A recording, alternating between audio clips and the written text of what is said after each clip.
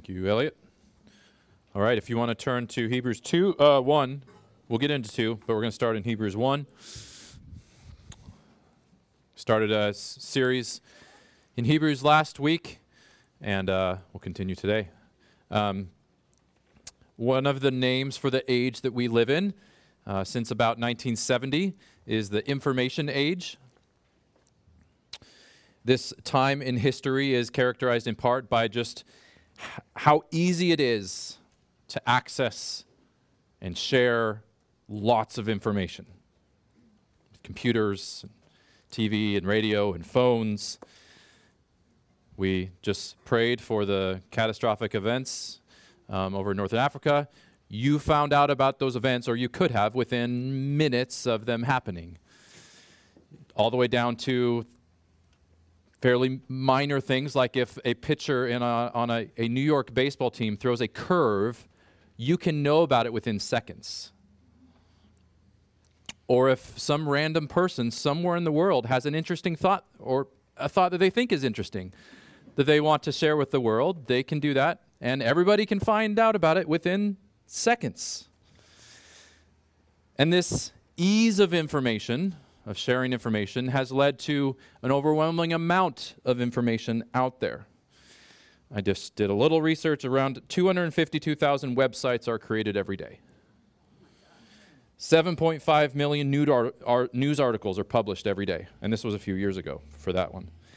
500 million tweets, and I don't even know if they're called tweets anymore, but are tweeted every day. And you have instant access to virtually every TV show and movie that has ever been created. There is so much information. And all of this information is vying for your attention. And you have advertising and feeds and notifications telling you to watch this show, get up to date on this drama, check the scores of this game, see the latest polls in this election.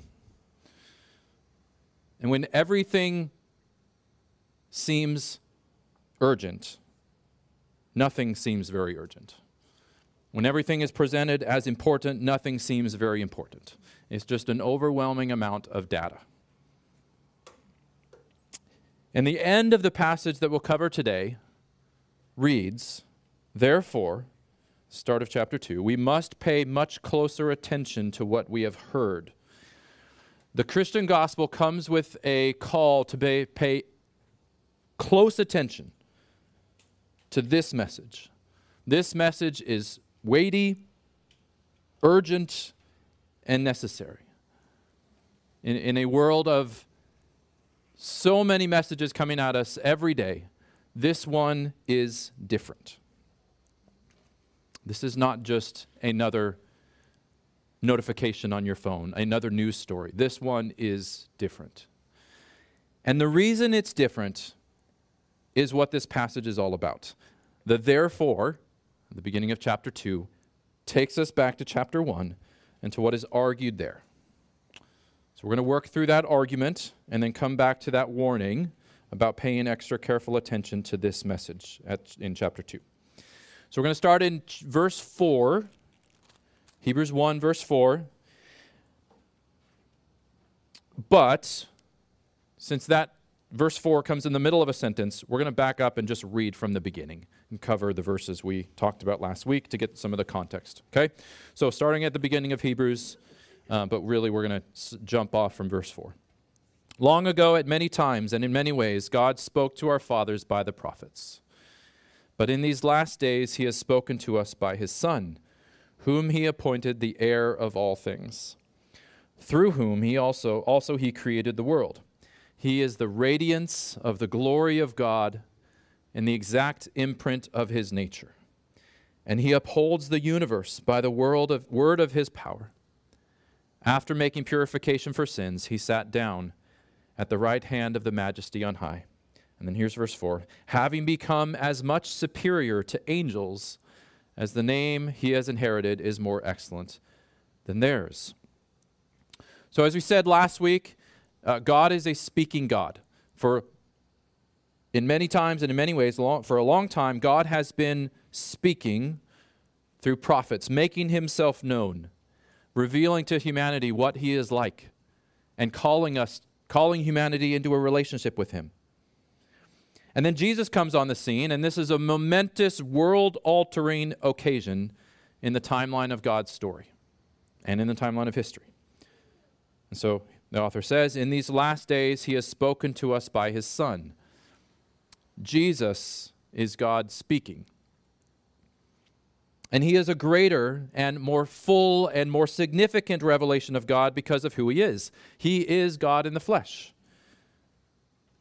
Every part of him, not only his words, but including his words, but also his actions and everything about him reveals to us with 100% accuracy who God is and what God is like. Jesus is the Word of God. Jesus is God come in the flesh. And then verses 2 and 3, which we covered last week, give us 7 qualities about Jesus, all of which point to him being of one nature with God, having the same rights and powers and existence as God the Father. Now, understand that this is at a time, the author's writing this at the time when there was much debate about the nature of Jesus, even among those who believed in him and believed that he was the Messiah and Savior. And these debates would continue for a couple hundred years, and to a degree they still continue.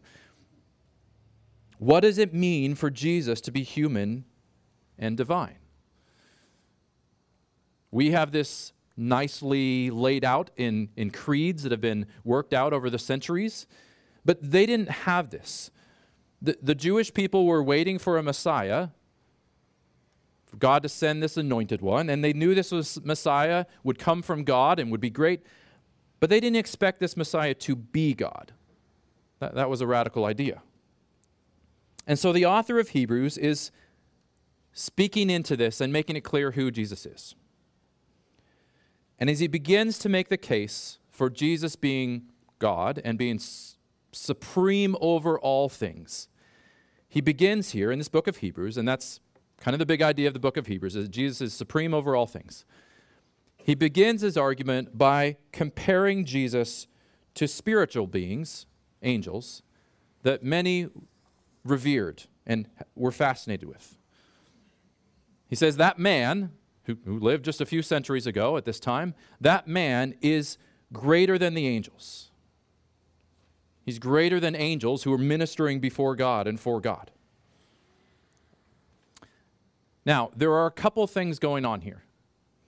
The immediate argument is that Jesus is greater than the angels. In his role, in his name, he says, in his identity, Jesus is greater than the angels. But this argument is set inside a larger argument about God's revelation through Jesus, which we saw in the first 2 verses, which we'll come back to in chapter 2. You see, the Jewish tradition was that the Old Testament, especially the law given through Moses, was given through angels. Hebrews 2:2, you'll see mentions this, other verses point to this. And so the larger argument, and I'm just setting this up so you see kind of where we're going, the larger argument being made here is that because Jesus is greater than the angels, the message that he brings and the salvation that he brings is more urgent, more complete than the message given by angels. That is the Old Testament. Okay? So this is ultimately about the revelation of God through Jesus. Jesus being greater than the angels is just one part of that argument. So we'll come back to that. Now, the rest of chapter 1, which we're going to work through here, it has a bunch of references, quotes of the Old Testament, 7 to be exact. We're going to go through these one at a time and unpack them a little bit.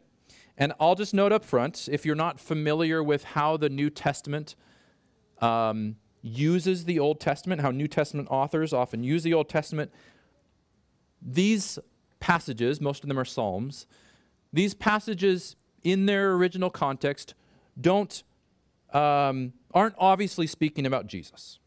When you go back and read in this psalm, it's not obvious like, oh, that's Jesus. I mean, maybe for us, from our standpoint, we might see that, but that wasn't the case originally. Some of them are actually speaking about a human king, as we saw in Psalm 2 a few weeks ago. Some of them are speaking about God the Father, Yahweh. But the New Testament authors, taking cues from Jesus himself, go back to the Old Testament in light of Jesus, in light of who Jesus is and what he's come to do, and see that these passages are ultimately pointing forward to Jesus.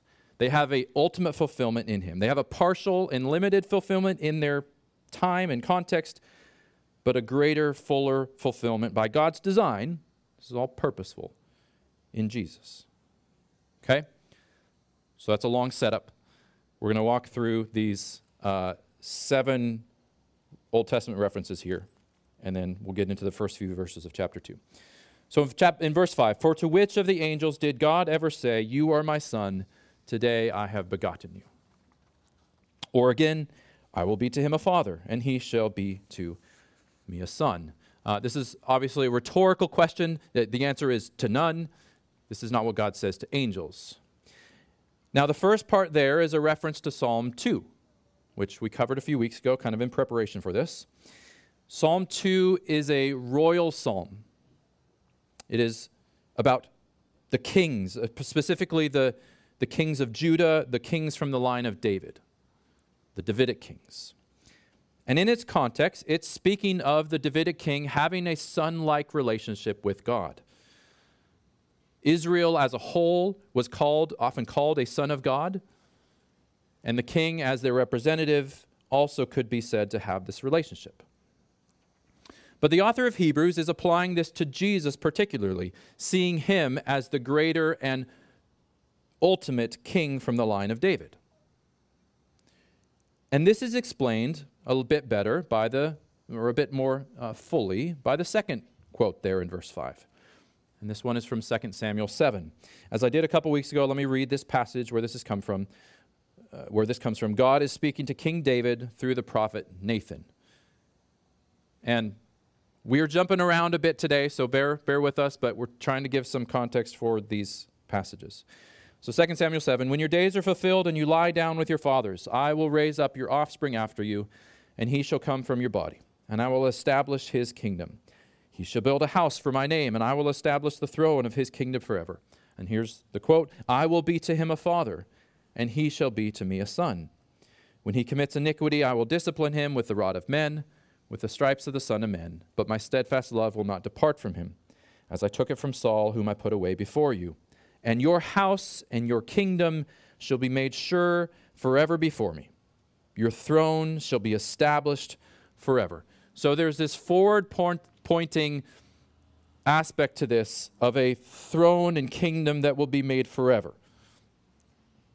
Both Psalm 2 and 2 Samuel 7 here have a near and future fulfillment in view. They contain some grand universal promises and hopes that are never fulfilled in any human king.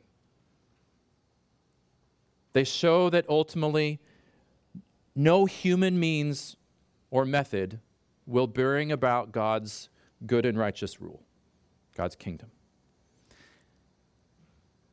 And that seems to be the point.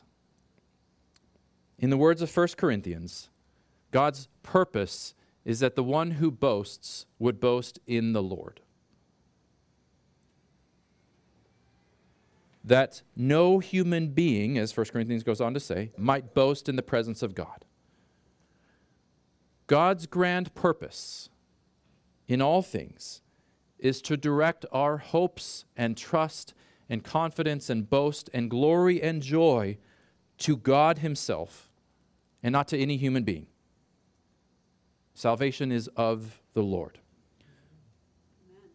No king or ruler or gifted individual then or now can bring about God's righteous rule, God's kingdom, God's peace, can be the righteous, wise, and humble ruler we need, is deserving of the worship and praise that God himself is deserving of. Don't be fooled by the campaign promises of politicians or the marketing campaigns of products or the slick veneer of celebrity and online personas. They will let you down. They can't fulfill what they themselves even claim. No human being will do. And so even after David dies, and his son Solomon dies, who it seemed for a bit that maybe Solomon was the answer. Maybe these things would come true in Solomon. Even after they die, God continues to give prophecies about a promised king from the line of David. One of them from Ezekiel 34 stands out. It says, I will set up over them one shepherd, my servant David. So David's dead at this point, but speaking of a future king from the line of David, my servant David, and he shall feed them. He shall feed them and be their shepherd, and I, the Lord, will be their God. And my servant David shall be prince among them. I am the Lord, I have spoken. Okay, coming back to Hebrews.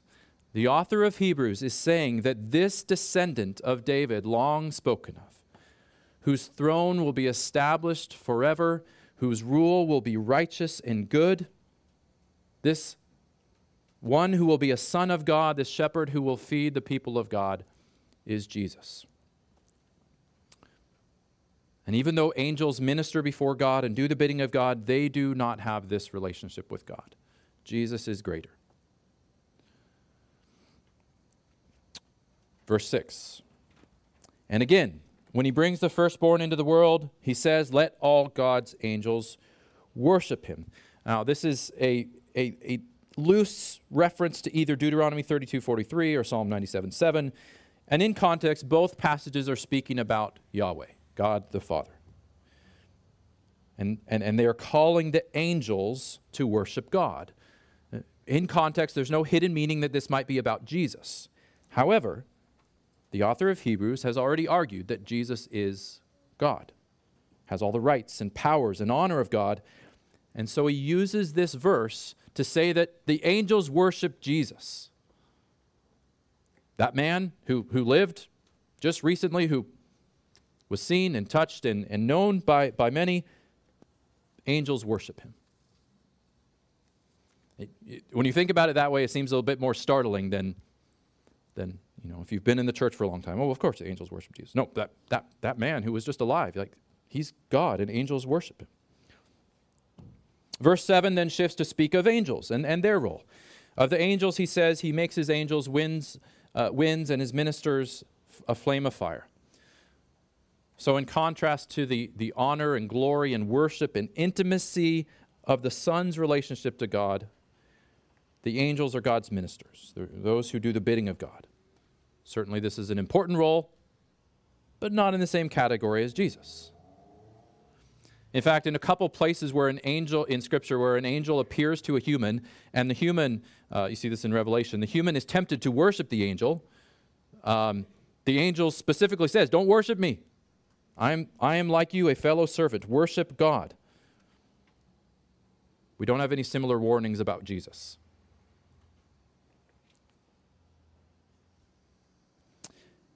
And then we have a couple longer Old Testament references, starting in verse 8.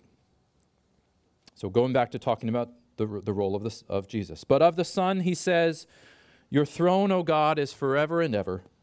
The scepter of uprightness is the scepter of your kingdom. You have loved righteousness and hated wickedness. Therefore God, your God, has anointed you with the oil of gladness beyond your companions. So this is a quote from Psalm 45. Like Psalm 2, this is another royal psalm that has in mind the kings of Israel. Particularly, this one seems to be about a royal wedding.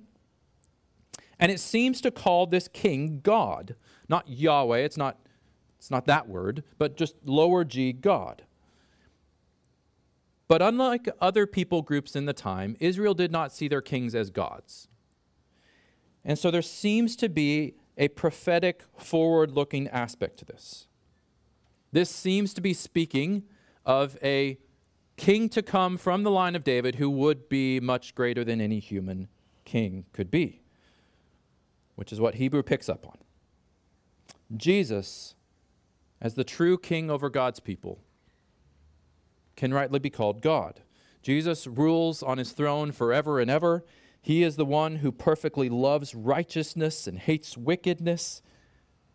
He is the one who is anointed not with oil, but with as it says, the oil of gladness or joy. Now, a couple things stand out as you just consider the characteristics of the Son's rule there in that passage. We are told that Jesus' rule, that he is sovereign, that he is righteous, and that he is glad. What a wonderfully compelling and comforting description of the rule of Jesus. What an inviting reason to come to him and find yourself and submit to his rule. He reigns forever. His reign is good and committed to righteousness and that which is good, an appropriate hatred of all that is wicked. There's no secrecy or hidden love of that which is evil in him. And then in his rule there is joy and gladness. Not only is he greater than angels and more powerful, he is also better and more good, more joy-inducing. Two more quotes. Verse 10. You, Lord, lay the foundation of the earth in the beginning, and the heavens are the work of your hands. They will perish, but you remain. They will all wear out like a garment, like a robe. You will roll them up like a garment. They will be changed.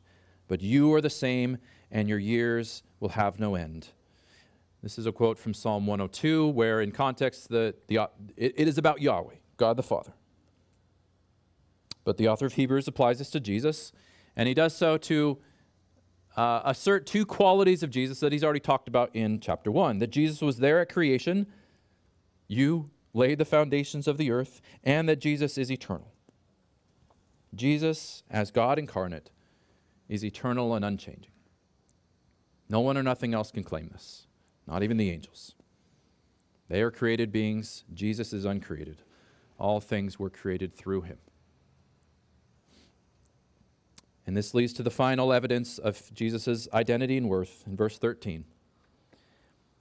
And to which of the angels has God ever said, sit at my right hand until I make your enemies a footstool for your feet?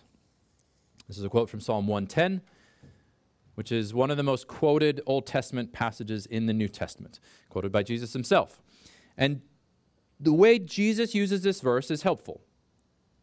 So let's look at that. In Matthew 22, we read, now while the Pharisees were gathered together, Jesus asked them a question, saying, what do you think about the Christ? Whose son is he? They said to him, the son of David.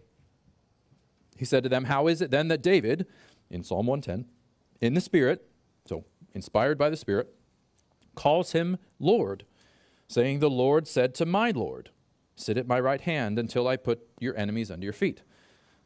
And Jesus says, if then David calls him Lord, how is he his son? Jesus asks hard questions. And no one was able to answer him a word, nor from that day did anyone dare to ask him any more questions. So Jesus is saying that the expected son of David that they were waiting for is not merely a human descendant of David, but also the Lord, and thus greater than David. He is helping them see, using the Old Testament, that the expected Christ is much greater than they think. And subtly saying, though not subtly in other places, that he himself is that Christ. He is the one who sits at the right hand of God and rules over all his enemies, rules over all things. And then the author of Hebrews finishes this contrast by returning to the role of angels. So verse 14, last verse in chapter 1, are they not all ministering spirits sent out to serve for the sake of those who are to inherit salvation? I'm sure we could spend a lot of time just talking about angels there, but we're going to move on. All right, what is this all for? Well, I'm glad you asked. Because the next word we read is therefore. We are told. Hebrews is a long written out sermon. And as such, it goes back and forth between teaching and application. Exposition of God's word and truth, and then exhortation about that. And most of the application comes in the form of warnings. We encounter a number of warnings in Hebrews, and this is the first one. So first 4 verses of chapter 2, and then that's all we're covering today. Let's read it all together. The whole thing together. Therefore, we must pay much closer attention to what we have heard, lest we drift away from it. For since the message declared by angels proved to be reliable, and every transgression or disobedience received a just retribution, How shall we escape if we neglect such a great salvation? It was declared at first by the Lord, and it was attested to us by those who heard, while God also bore witness by signs and wonders and various miracles, and by gifts of the Holy Spirit distributed according to his will. All right. If you didn't catch it, here's the logic of this passage. If the message declared by angels, and this is the reference to the Old Testament, the message through prophets, specifically the Mosaic Law and the rest of the Old Testament, if the message declared by angels proved reliable, and if every transgression of that message received a just retribution, in other words, it needed to be heeded, it was not something to push away and ignore. If that was true of that message, and if Jesus, then, is greater than the angels, and the message he brings greater than their message, more revealing, more full, more urgent, such a great salvation, the conclusion is that we must heed his message, his revelation, his gospel. We must heed him all the more urgently and diligently. And there's both a positive and a negative warning here. The positive warning is pay much closer attention to what you have heard, to what is proclaimed by and about Jesus.